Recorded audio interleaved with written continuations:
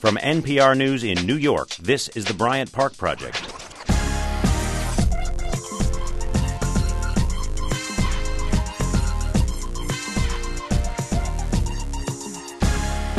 Overlooking historic Bryant Park in Midtown Manhattan, live from NPR studios. This is the Bryant Park Project from NPR News. News, information, Batman. I'm Mike Pesca. It's Thursday, July 17th, 2008. And we will be speaking about the real live possibilities of a Batman. The other night, meaning last night, so it was another night, but I want to be more specific. It was the last night that I experienced. I went to a live comedy concert. You don't get to do that too much when you're hosting a morning show. But Ricky Gervais was in town. Love that guy from The Office. Just a hysterical bloke. And I was wondering, okay, that doesn't mean he's good at stand-up. In fact, I knew his background wasn't stand-up. So beforehand, I went online and saw that he had done some stand-up before, and it was good. So the opening act was this guy, Todd Barry, who's hysterical. And what he did was kind of interesting. Setups and punchlines. That works well in comedy. What Gervais did maybe didn't work so well. He tried. But what he would try to do, it just didn't work for us and me and my friend Dave, and I think most of the audience were just hysterical and seeing Ricky Gervais. They were going along with it, and that got extra annoying, looking around at everyone, and you're accusing them, what are you laughing at? It's not that funny. It was just content-free. He didn't really have that much to say. So he spent a lot of time telling stories about funny animal stories and sort of embodying the animals. I know Eddie Izzard does that. Then he spent a long time riffing on nursery rhymes about how they don't make sense. Just not that much comedy gold to mine there. Yeah, he made a couple good points about Humpty Dumpty falling off the wall. Why would you send the king's horses to pick up an egg? What is less well-suited to repair a broken egg than a horse? But mostly it was just him adopting that kind of quizzical Englishness, you know. And afterwards, my friend and I were just riffing. Too bad only, 4,000 people saw it, because what a hysterical inside joke this would be. Just come up with any nurse rhyme. Hickory dickory dock. What kind of doctor? You're a doctor.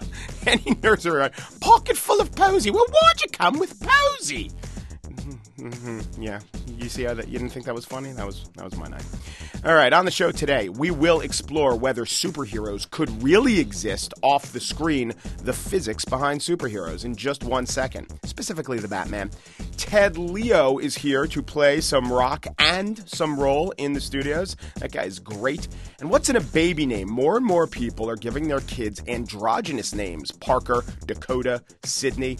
What the shift in names says about us, we will get today's headlines in just a minute. But first, here's the problem with superheroes. In real life, a radioactive spider bite, it probably just itches and that's all. How about bombarded by gamma rays like the Hulk? That will definitely kill you. And an alien who draws power from our yellow sun like Superman? Well, what if it's cloudy? These shortcomings all factored into Bob Kane's decision to make his creation, Batman, mortal. Every person that doesn't have superpowers could relate to Batman a lot easier than they could to Superman. In other words, you didn't have to come from another planet to be a superhero. All you had to do was be born rich and build your body into perfection and have the urge to go out and fight crime. That was Bob Kane speaking with Terry Gross on Fresh Air. But could that really work? Could a man, even without superpowers, possess the athletic ability, to say nothing of the utility belt, of Batman? Well, luckily, academics are hard on this matter. Paul Zare, an associate professor of kinesiology and neuroscience at the University of Victoria in British Columbia, tackles the question in his new book, Becoming Batman, the Possibility of a Superhero. Hello, Paul. Hi there. So, did you do research into this book or just kind of let your brain run wild? Well, basically, I let my brain run wild to do the research. What I did was I tried to apply sort of whatever's out there around exercise training and science related to this kind of thing and try and apply it to Batman. Because obviously there isn't really a big research program on superhero training that you could really tap directly into. And to find out what abilities Batman has, did you rely on the movies or did you go back to all the comic books? I did both, actually. I mean, there's some excellent resources out there, but Batman Begins was a fantastic example of probably the most realistic Batman, so I drew on looking at that, and I also went right back to Bob Kane's drawings in the comics from the 1939 and looked at them all the way through to see sort of how Batman's been portrayed. The problem is, as different artists take on the character, Frank Miller maybe wants to emphasize how he could take a punch. Some of the original artists want to emphasize how agile he is. So once you add them all up, he could probably be faster than the fastest man, stronger than the strongest man, more agile than the more agile man. He becomes truly the Superman who still remains a man. Yeah, you raise a really neat point there that if you try and look for the definitive story on a superhero in a comic book, you'll never find it because there's so many different takes on things. And I think the neatest thing about Batman, when we try and think about reality, and the possibility of real training for real activities, is that he really doesn't wind up being the fastest and the strongest and this and that, because you can't actually be all those the best at all those things all at one time. Like, right. Your body just doesn't work like that. Right. Like if you're going for speed, you can't have the mass to be a weightlifter. For exactly. Instance. You don't see too many marathon runners also winning the 100-meter race in the Olympics. It's different sort of training, but Batman is sort of the best all-round guy. And when you take all the all-round, add it all up, you wind up with this sublime performance. So what would he look like? What kind of athlete today is the Batman body? Is he like a ultimate martial arts type fighter guy? Partly, but I would say partly that and partly kind of blended with a decathlete. Yeah. I think, that's a good example of somebody who's all around really, really good at many different kind of physical abilities and skills and so on, but has to put them all together. Mm-hmm. And how possible is that? Well, decathletes do it, but that's not even the guy who wins a decathlon, he's not ready to be Batman yet. No, well, the thing is, then you got to think that's just a metaphor of kind of different activities. He's got to have all the agility, he's got to have all the martial arts training, he's got to have all the different levels of training that the job description for, do you want to be Batman really would demand. And there aren't any real good examples you could directly tie to. You could think of different examples of Navy SEALs or something like that, where you got these guys with this extreme sort of deadly intent and training and so on. But again, they're not operating under the same thing that Batman is. Batman's got some really bizarre set of rules he's got to work with that make the whole thing much more difficult than it might be. Well, what else does he have to work with? Well, I mean, the biggest thing, if you think about it, you've got a guy who's super trained and he's out there trying to fight crime and fighting against people who are trying to kill him, yet his credo is he will not use lethal force. He won't use a gun. He won't use the same weapons they use. So he's kind of fighting an uphill battle all the time. So he has to be even that much better, and he's kind of handicapped in terms of what he's able to do. I want to ask you one aspect about the psychology of Batman. Let's play a clip from the movie, and this is Michael Caine as Alfred the Butler talking to Batman and getting a little philosophical. People are dying, Alfred. What would you have me do? Endure, Master Wayne. Take it. They'll hate you for it. But that's the point of Batman. He can be the outcast. He can make the choice that no one else can make. The right choice. Here's what I wanted to ask about that clip. We heard in the beginning Bob Kane saying that he thought Batman would be more relatable because he was mortal. But there Alfred the Butler talks about kind of what Batman has become, a guy who lives on the fringes of society and an outcast. Do you think because Superman was immortal, people could just idolize him and not really relate to him? Because Batman is mortal, is that one of the reasons why he is often depicted as an outcast? I think maybe that it could be true. I mean, we tend to have our heroes, right? Whether it's sport or science or whatever we do. And one of the things that's quite bizarre about human beings is we like to also knock down our idols. Yeah. The human ones in particular, we like to see them perform really well, but we also seem to leap up and want to watch the feeding frenzy when something happens that's maybe not so good. And I think you've got somebody there with the kind of idea behind Batman, because he's got to operate a certain way and he's had to push himself so much, and it really does put him in a special category where he is becoming ostracized and a loner and all the psychology of that is for sure different from somebody like Superman, who's front and center and can do this and that, and as you say, effortlessly in Superman. Effortlessly. There's no training required to do it. He just is that. Paul Zare is an associate professor of kinesiology and neuroscience at the University of Victoria in British Columbia, author of the upcoming book, Becoming Batman, The Possibility of a Superhero. Thank you. You're welcome. And now let's get some more of today's news headlines, implying that Becoming Batman was a news headline. But in any case, I'm willing to now throw to the BPP's Mark Garrison. This is NPR. Thank you, Mike. The Union for U.S. Airways pilots says the airline is skimping on fuel to save money. It accuses them of pressuring pilots to carry less extra fuel. NPR's Kathleen Schalk has more. A union spokesman says 8 senior pilots and the union have filed complaints with the Federal Aviation Administration.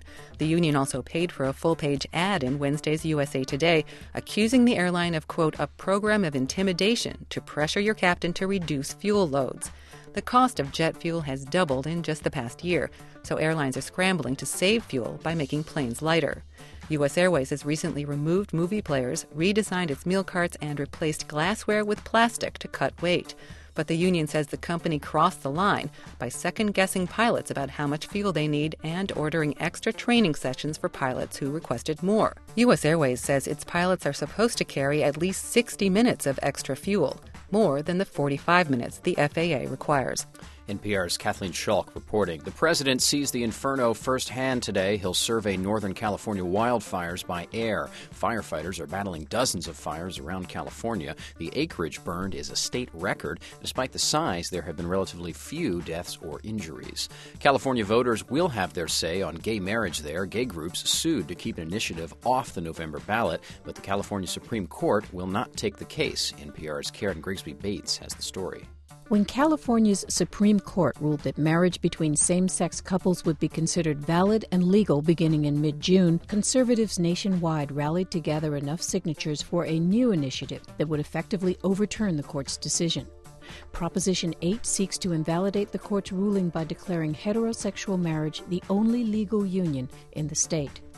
In response, Equality California petitioned the court to consider barring Proposition 8. The organization claimed explanations of Prop 8 on petition signature sheets were unclear.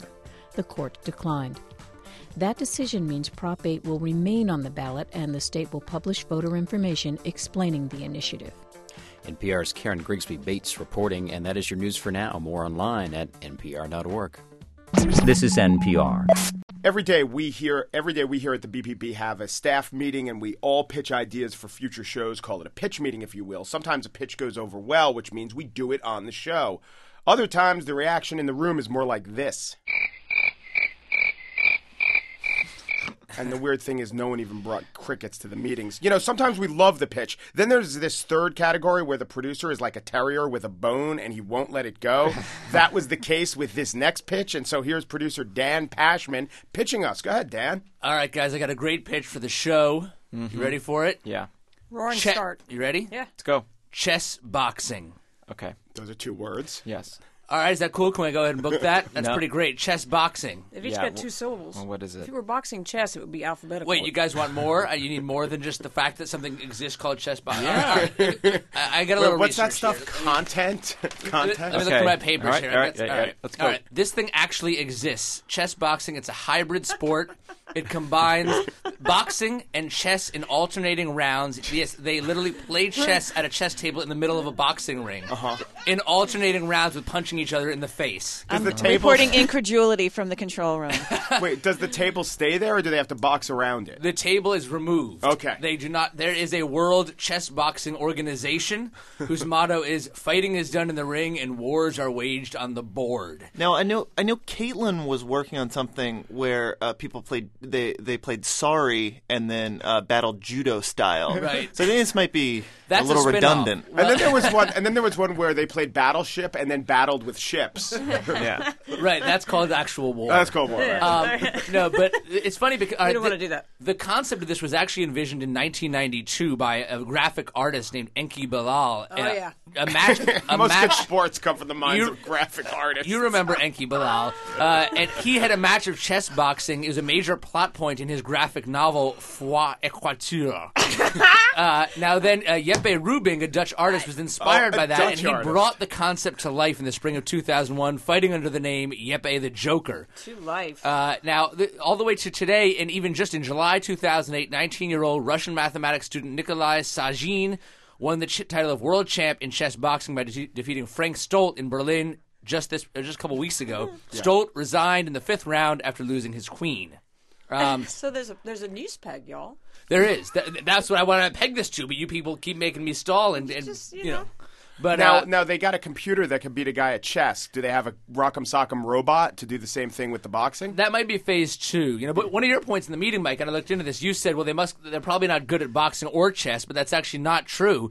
World-class chess boxers are good boxers and good chess players. For instance, this guy that won the championship has an ELO rating of 1900, while European chess boxing Now, why is the Electric Light Orchestra giving ratings to boxers? That's really they are weird. chess masters. Dan, that was a valiant pitch as a senior supervising producer of the Bryant Park Project. I am going to give this a go-ahead for the week after next. All right. Woo-hoo! Dan not picking up on the subtleties, but we want to thank Dan Patchman. Listeners, that is so close to what literally happens in all our meetings. And then Mark says something inappropriate. All right. Next time on the show, Ted Leo performs live in BPP Studios. This is the Bryant Park Project from NPR News.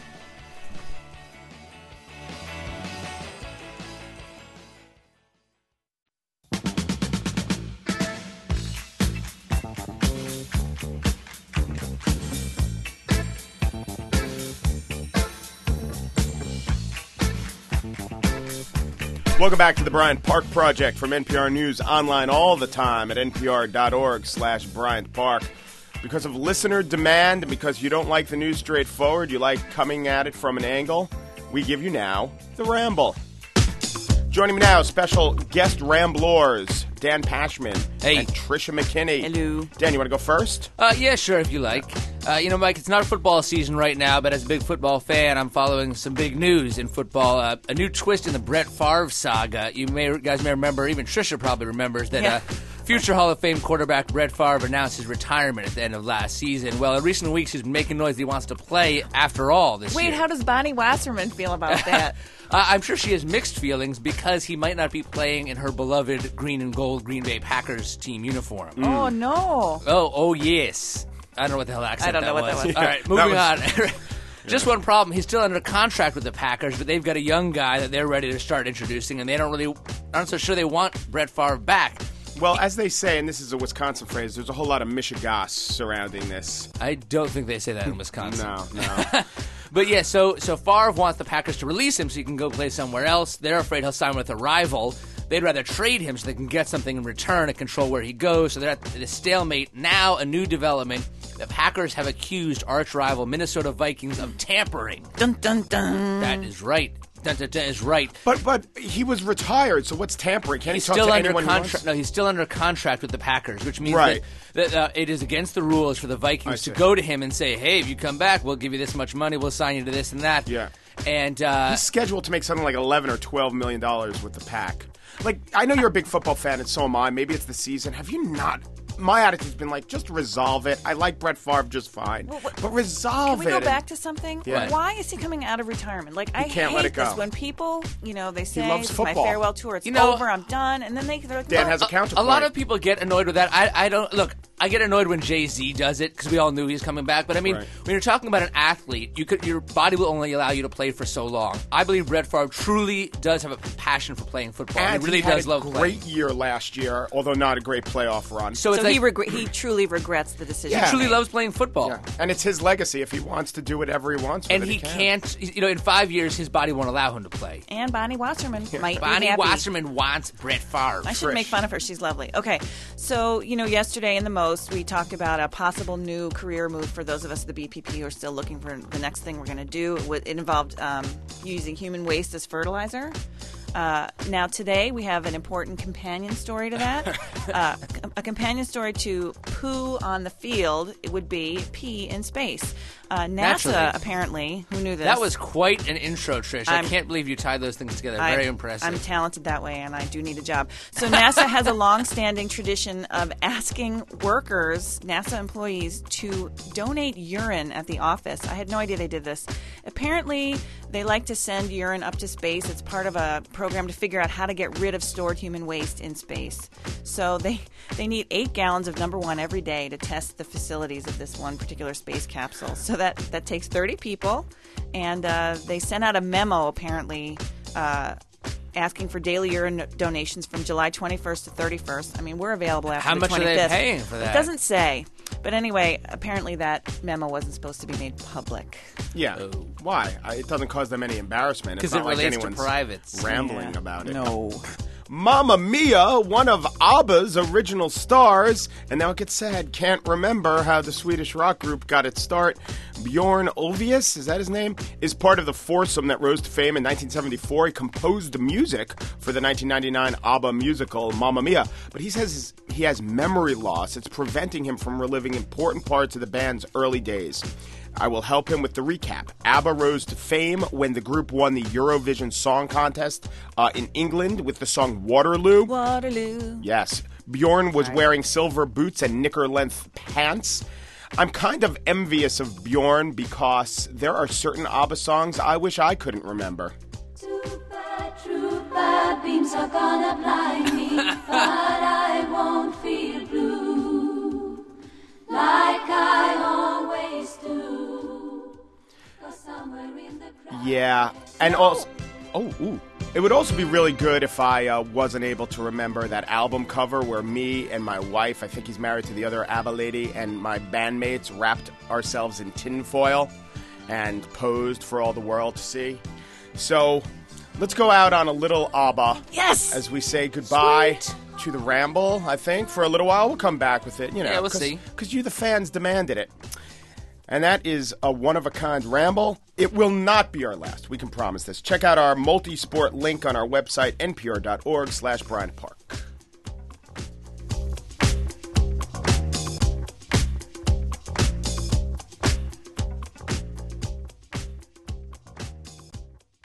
Leo is the ruler of the fifth house of the zodiac, also known as the house of pleasure. Leo the lion rules the heart, and those born under his sign are said to have a strong body and deep voice. Ted Leo of Ted Leo and the Pharmacists, not actually a Leo.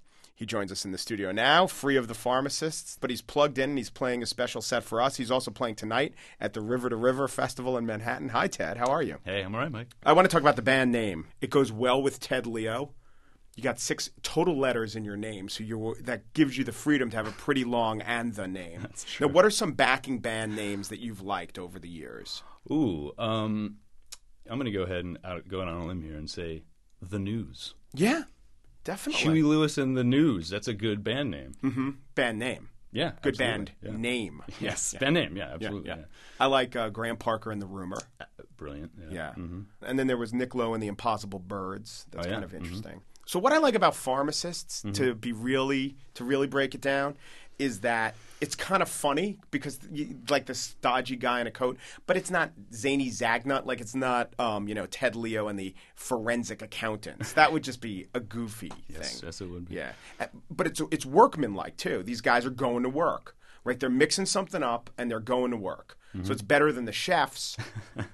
It's fair to read. I've read a lot. I mean, it didn't come up with all of this kind of backstory to it, but I've added that in over the years.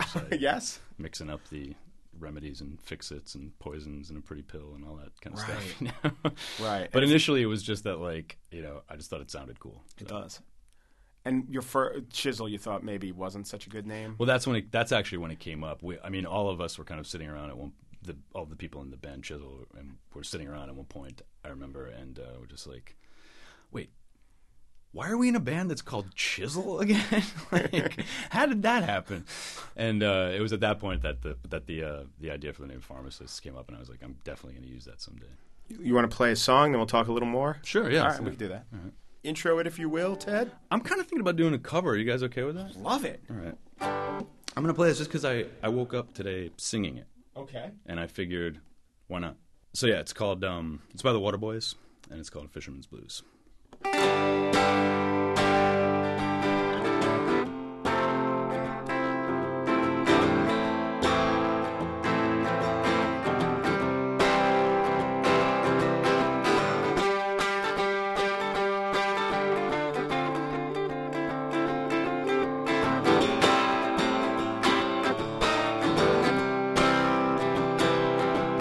Well, I wish I was a fisherman, tumbling on the seas, far away from dry land and its bitter memories, casting out my sweet line with abandonment and love.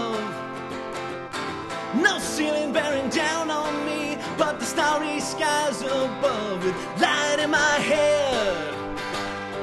You in my arms. Woo-hoo! Well, I wish I was the brakeman on a hurtling fever train, crashing headlong into the heartland like a bullet in the rain, with the beating of the sleepers and the burning of the coal, watching the towns just flashing by on a night that's full of soul, with light in my hair, you in my arms. Woo-hoo-hoo! Light in my head, you in my arms. Woo-hoo!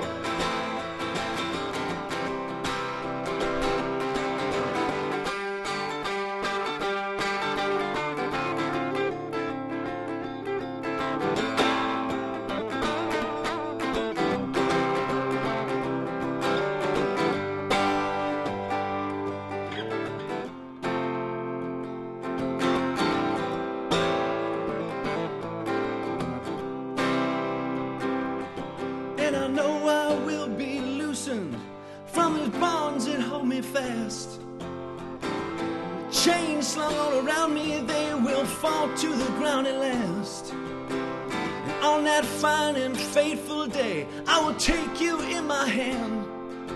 I will ride on a speeding train. I will be the fisherman with light in my head, you in my arms. Woo-hoo!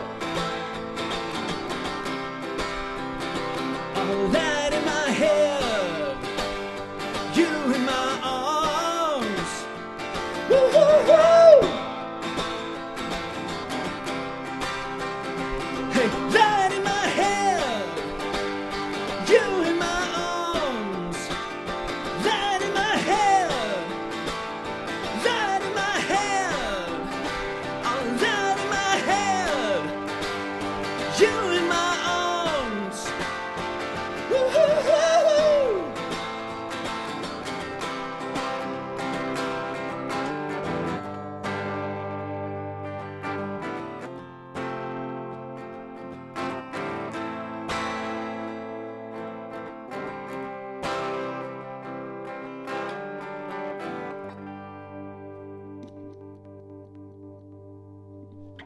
So, a lot of musicians, I bet you played, growing up for hours and hours on end on the guitar, right?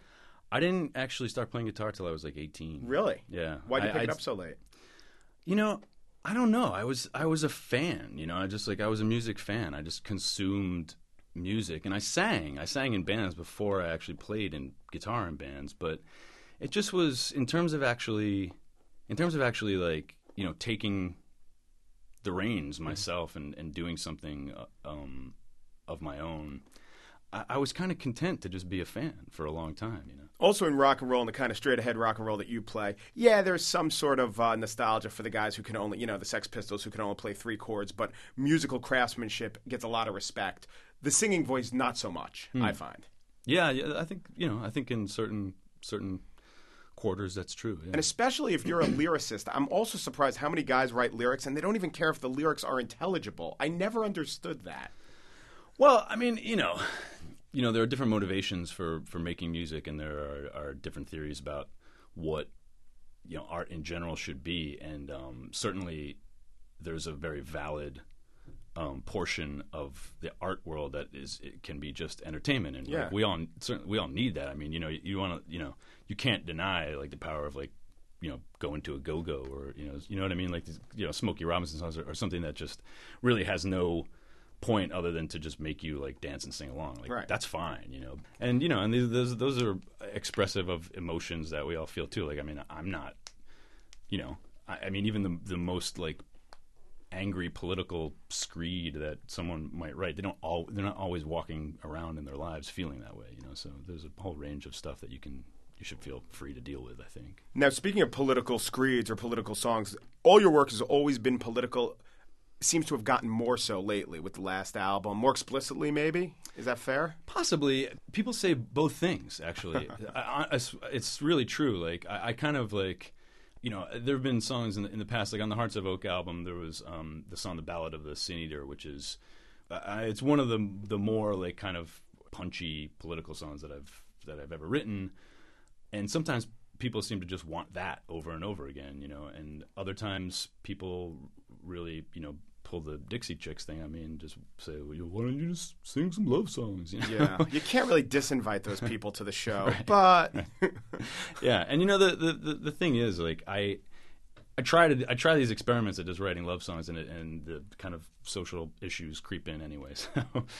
Okay, so on the politics front, Jacob Gantz, who's our director, he has wanted to know the answer to this question for 7 years. Okay. So you get to answer a 7-year itch this guy's been Wow. having. All right. Your song, That's rare that you get that opportunity. Yep. Your song, "The Great Communicator," Yeah. is that about Ronald Reagan? No. It's not about Ronald Reagan.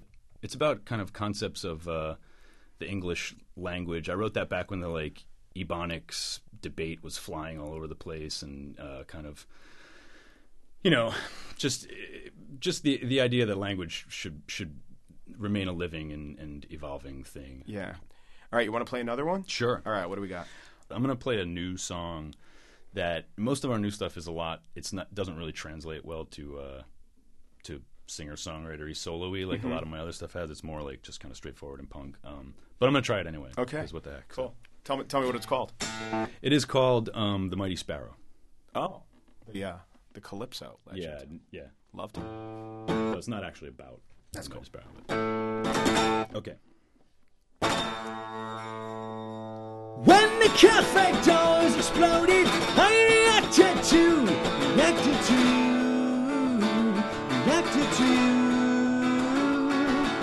Cast a death that sunny morning, I was coming to, and I'm coming to.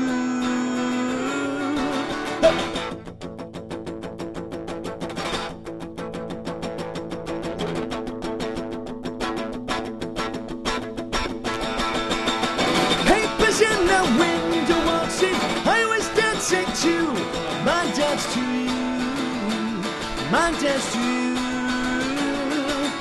Lifted up on wings of strangers, saw a face I knew. Then I saw you, red, white, and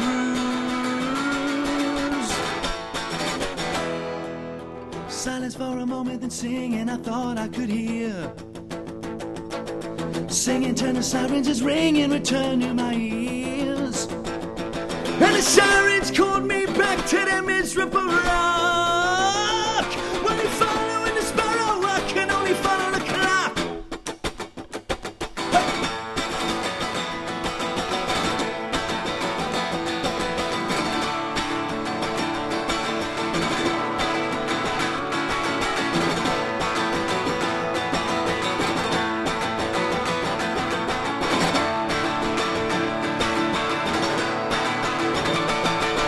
Silence for a moment, then singing, I thought I could hear.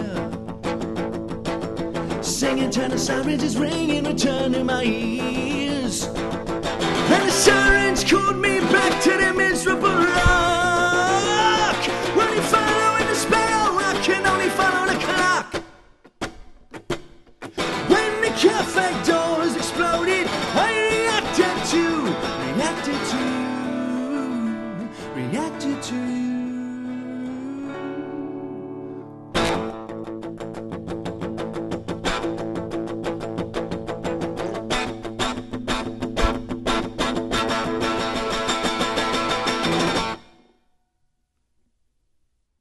That is some great stuff right there. Thanks, man.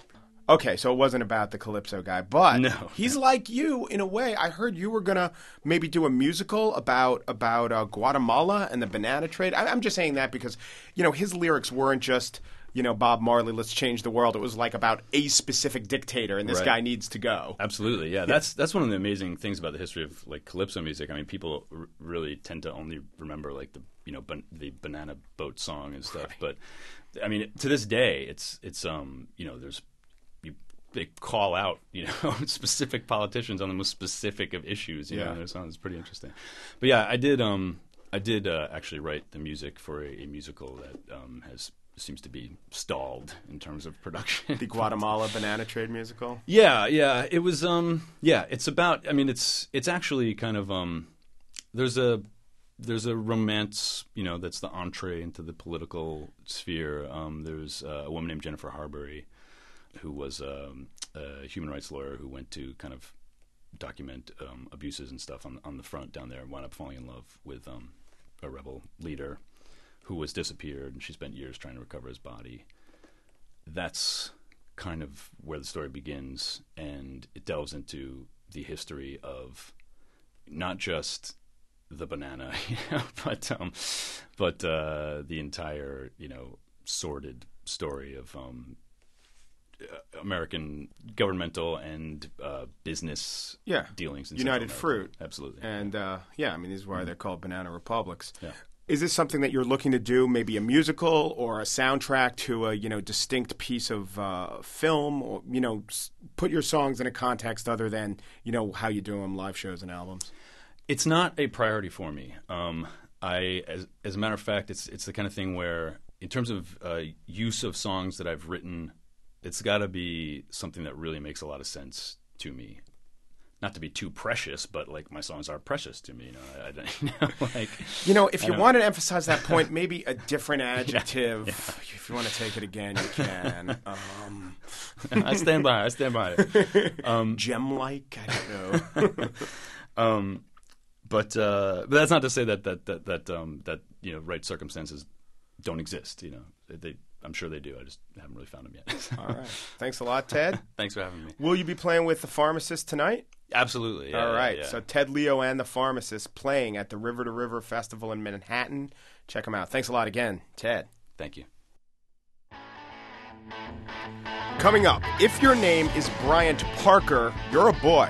But if you're Parker Bryant, well, it could go either way. Next up, androgynous baby names and the most. This is the Bryant Park Project from NPR News.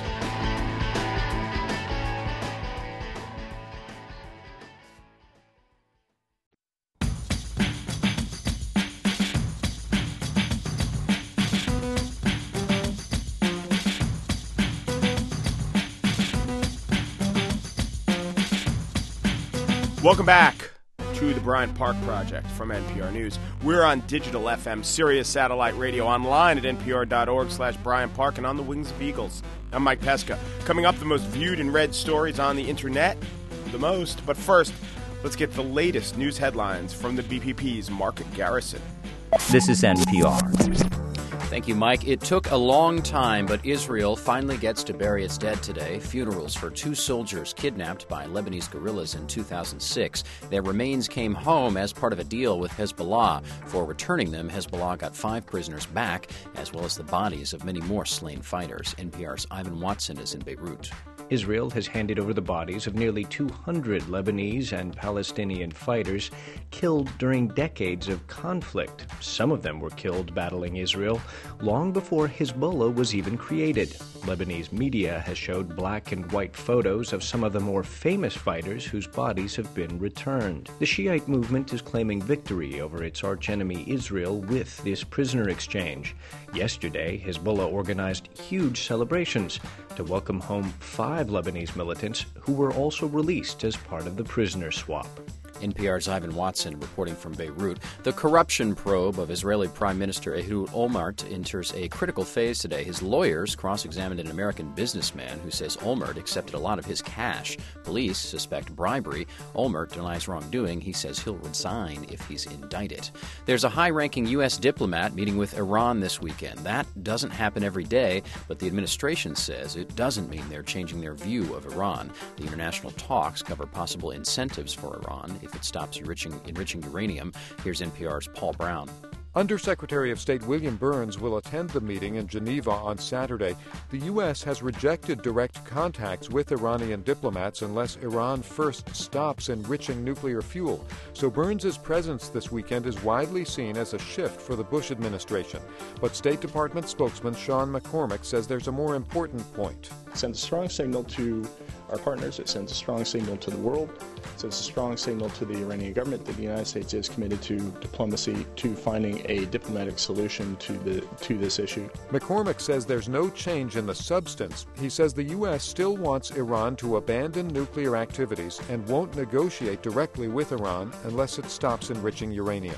NPR's Paul Brown with that story. And that is your news for now. More online at npr.org. This is NPR. If you teach elementary school, I don't, but if you do, you won't know how many boys and girls are in your class by looking at the roll. That's because there will be plenty of Madisons, Morgans, Logans, Hunters, and Mackenzies in your class. Those are some of the top 100 American baby names in 2001, and there's something of a trend towards androgynous names. To take a look, we've got Laura Wattenberg, Laura, a woman, who wrote the Baby Name Wizard. Baby names turn out to be a pretty interesting piece of sociology. If you go to her site, thebabynamewizard.com, there's a pretty cool Java application that gives you a visual graph of the rise and fall, and oftentimes the rise again of a different name. It kind of unspools in front of you. It is a good graph. Hi, Laura. And I consulted this graph when naming my son Milo. I didn't really want to see where he ranked in the top 100, but I was curious. Can you tell me anything about the popularity of the name Milo? Yes, Milo had disappeared for a generation, but it's coming back along with other little names ending in O, like Theo and Hugo. And they're not just coming back in the United States, but all over the world. The O's have it. And while we're on that, Allison Stewart just had a baby, and his name is Isaac. They call him Ike. Is that coming back in popularity? Isaac is also back. All of those Old Testament names that back when we were kids sounded a little bit ancient. Isaac, Noah, they're all young today. Jebediah? Jebediah is on its way back. Yes. Zechariah, more common than you might think. Do you know anything? My obsession with naming my next child will be to give him an historic name. And I think of this because there's a guy in the Congress named Ike Skelton, and his name is Isaac Newton Skelton. And, Hawkeye Pierce was Benjamin Franklin Pierce. Do you look at that kind of historic first-last middle name combos? In fact, if that's what you're looking for today, you're an anomaly. It used to be that naming after historical figures and political heroes was a common thing. Yeah. In fact, for generations, as soon as a new American president was elected, you'd see a bump in his last name that year. But today, we're a little bit more nervous. We hold off, wait until the president's out of office, or preferably dead, and then we say, okay, I know how that turned out. Maybe I'm angling for Theo Roosevelt Pesca, next one up. Catchy. Yeah. So can you tell us about how a name crosses over from one sex to another to become androgynous? Once upon a time, the way a name would go from the boys' column to the girls' column is as a nickname. So if you go to the Name Voyager and look for names like Bobby, Freddie, Frankie, you'll see that back in the 30s, those are boys' names and girls' names. Mm-hmm. But you'll notice that you won't find girls' names turning into boys' names. Right. Parents have never wanted that. They don't migrate in the other direction. There's so much in society like that. Like you can't market a toy for girls and expect boys will buy it, but you can do it the other way around. But what happens when there is a name that is androgynous? Like John Wayne's name was Marion, right? His original name, or Stacy Keach, and then it becomes a girl's name. Once a boy's name becomes a girl's name, does it start to die out as a boy's name? Typically, there's a tipping point that you take a name like Courtney or Ashley, and once it starts taking off for girls, the parents of boys abandon it. But there's been a little bit of a shift in the past generation simply because the names we're using for both boys and girls are changing. So today's androgynous name isn't likely to be just a twist on a traditional boy's name. Today, we're simply making up new names for boys and girls at such a fast clip that we're using some of the same names for both. Are the general conventions, girls' names end in A, for instance, are those being held to? We still like girls' names ending in A, but we like names for both boys and girls ending in N. Mm-hmm. And the real big change is for boys' names. It used to be that boys' names were not very subject to fashion. You see John, James, William, generation after generation. The big change today is that we've abandoned those classic names. Really? So Michael was the number 1 or 2 name throughout the 70s. No longer the case? Michael's still up there, but a fraction as popular as it once was. And that's something that's worth remembering about the number 1 name. There still is a number 1 name today. You'll see Jacob and Emily at the top. but they're just a tiny fraction as popular as John and Mary once were. The whole curve has fallen. The N names, which really means the names ending in the sound N, your Brendans, your Aidens, your Idens, your Cadens, and Caitlins. What's behind that trend, do you think? Those names have a certain tidy masculinity. Mm-hmm. We're still not naming our boys, by and large, names ending in A, but they sound fresher. And what you'll see is a lot of those names are very similar. You actually can get a whole rhyming classroom of names today. So you have boys named Aiden, Caden, Braden, and Jaden. Oh, great. And now, so some of the androgynous names, Madison and Tyler and Mackenzie, these are last names. Is that where they come from, last names becoming first names? Does that lend themselves to more androgynous applications? Last names are a really popular place to look today because you can find names that feel familiar. They're not made up, but yet they're fresh because they haven't been first names in past generations. And absolutely, those names can emerge at the same time for boys and girls. So, Emerson right now is climbing on both sides. So if last names are first names and names that end in N are popular, then I think I've just come up with the next big name, Goldstein. Excellent. You're not as far off as you might think because to the astonishment of Jews everywhere, Cohen is now a popular name for Christian children. Cohen? Cohen indeed. Oh, are there any Cohens out there? No, Jews would not name a child that. No. But to non-Jews, it rhymes with Owen. Right. Jews cannot hear that rhyme. It's weird. It's something genetic in them. Now, I've also noticed this thing going on. My mother-in-law's friends they're not horribly named. And what is a horrible name? Obviously, it's all subjective. All right, fine. Brunhilde is a horrible name. But, they're all like the Judys and Carols and Barbaras and Lindas, and that's fine.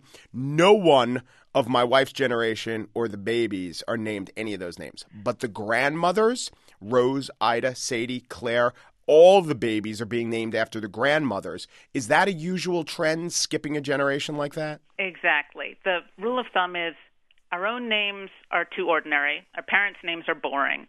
Even our grandparents' names are a little too old. You look at our great-grandparents, and you've never met a young woman named Ida, so hey, Ida sounds fresh. Yeah. Although does it work less with boys' names? Because I don't see a lot of, Howards and Irvings. The problem with boys' names is that back then, boys were named John and James. Okay. And so there's not a lot to work with. Right. Now, a couple names are killed off by one person. Like, I know that celebrities, cause people to be named maybe Britney, although I have read that she's actually more the reflection of a trend than the start of it, Britney Spears. But Adolf Hitler and Kermit the Frog killed those names. Can you think of any other names that were killed off by a single person? Absolutely. And it takes a lot. In fact, even a bad hurricane like Katrina will cause a name to go up rather than down just because the name is said so much. Yeah, it's like an earworm. It's in people's heads. There are a few exceptions, though. If you look at the name Monica during the Monica Lewinsky scandal, it just fell off a cliff. That's very interesting. And as far as the androgynous names, people don't think as they grow up what, troubles or maybe benefits they might incur. But what do you see as a longtime looker at baby names? What might the future hold for the Logans and Hunters and Mackenzies? Well, once upon a time, I think parents purposely chose those names for girls, thinking it would level the playing field. You see Logan on a resume, and it could be anything.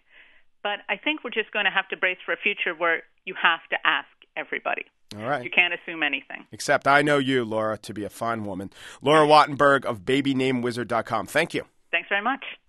And next up on the show, because of your demands, we now hereby talk about the most popular stuff that's going on, that's not even on the show, that's everywhere else on the internet and, various places. The most.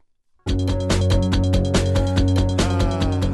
like the most. Dan, do you have a most? I do, Mike. How are you? I'm good, dude. I've got a most emailed from the Los Angeles Times. The Mexican Navy seized a homemade submarine full of cocaine. First of all, Mexico has a navy. Yeah. Yes, and they seized a submarine. It was transporting cocaine off the southern coast, a 33-foot vessel. Not in the Rio Grande. No. This is 125 miles south of Puerto de Salina Cruz in Oaxaca. Mm-hmm. And the Navy spokesman said special forces waited till the vessel surfaced. They repelled from helicopters, overpowered the four-man crew, seized what appears to be a large amount of cocaine. They repelled from helicopters. Yeah, I guess that is so awesome sounding. I want to be Big there. anti-submarine cocaine Right. mission. Apparently, this is becoming more and more common. Colombian authorities have captured more than a dozen vessels like this over the last few years. These homemade submarines, which the authorities also say are becoming more and more sophisticated. This article also wins the award for worst lead sentence of the day. You can't go wrong with this story. Well, you could really hook the reader with any aspect of the story. You so would what think, they go with. Well, the headline, submarine, homemade, and cocaine-laden is seized off Mexico. That got me interested. Then I read the first sentence. The nation's drug wars sank to new depths Wednesday. Tricia, what do you have? Okay, this is actually not funny at all. So let's get out the palate cleanser. I have number one on Google Trends this morning is the name Oscar Diaz. He's a welterweight boxer. He was fighting a guy named Delvin Rodriguez last night. It was broadcast on ESPN2 in their Wednesday night fights.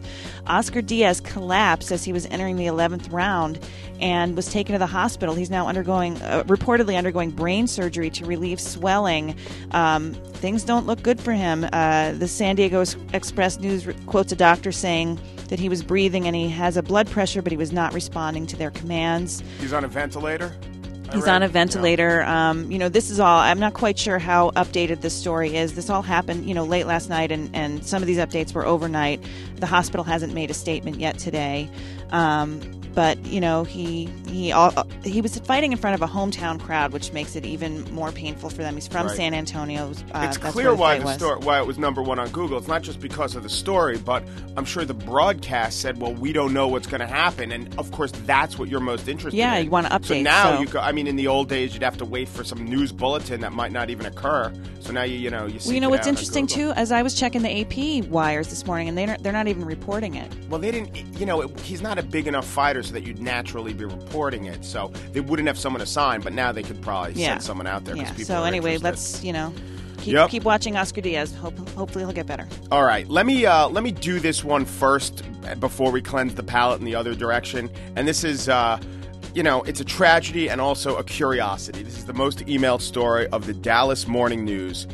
Headline: Balloons carried gun away in Red Lobster executive CSI like suicide. Guy named Thomas Hickman. Yeah, Thomas Hickman, who was from Texas, and then he went to New Mexico. And investigators they found him dead. At first, they thought it was a murder. He was shot. Then they found a gun tied to balloons in the bushes nearby.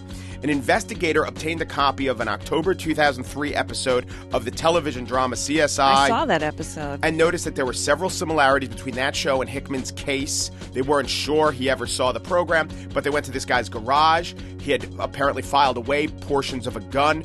They surmised to make the gun lighter. Maybe he wanted to stage it to make it look like a murder if he couldn't find the weapon.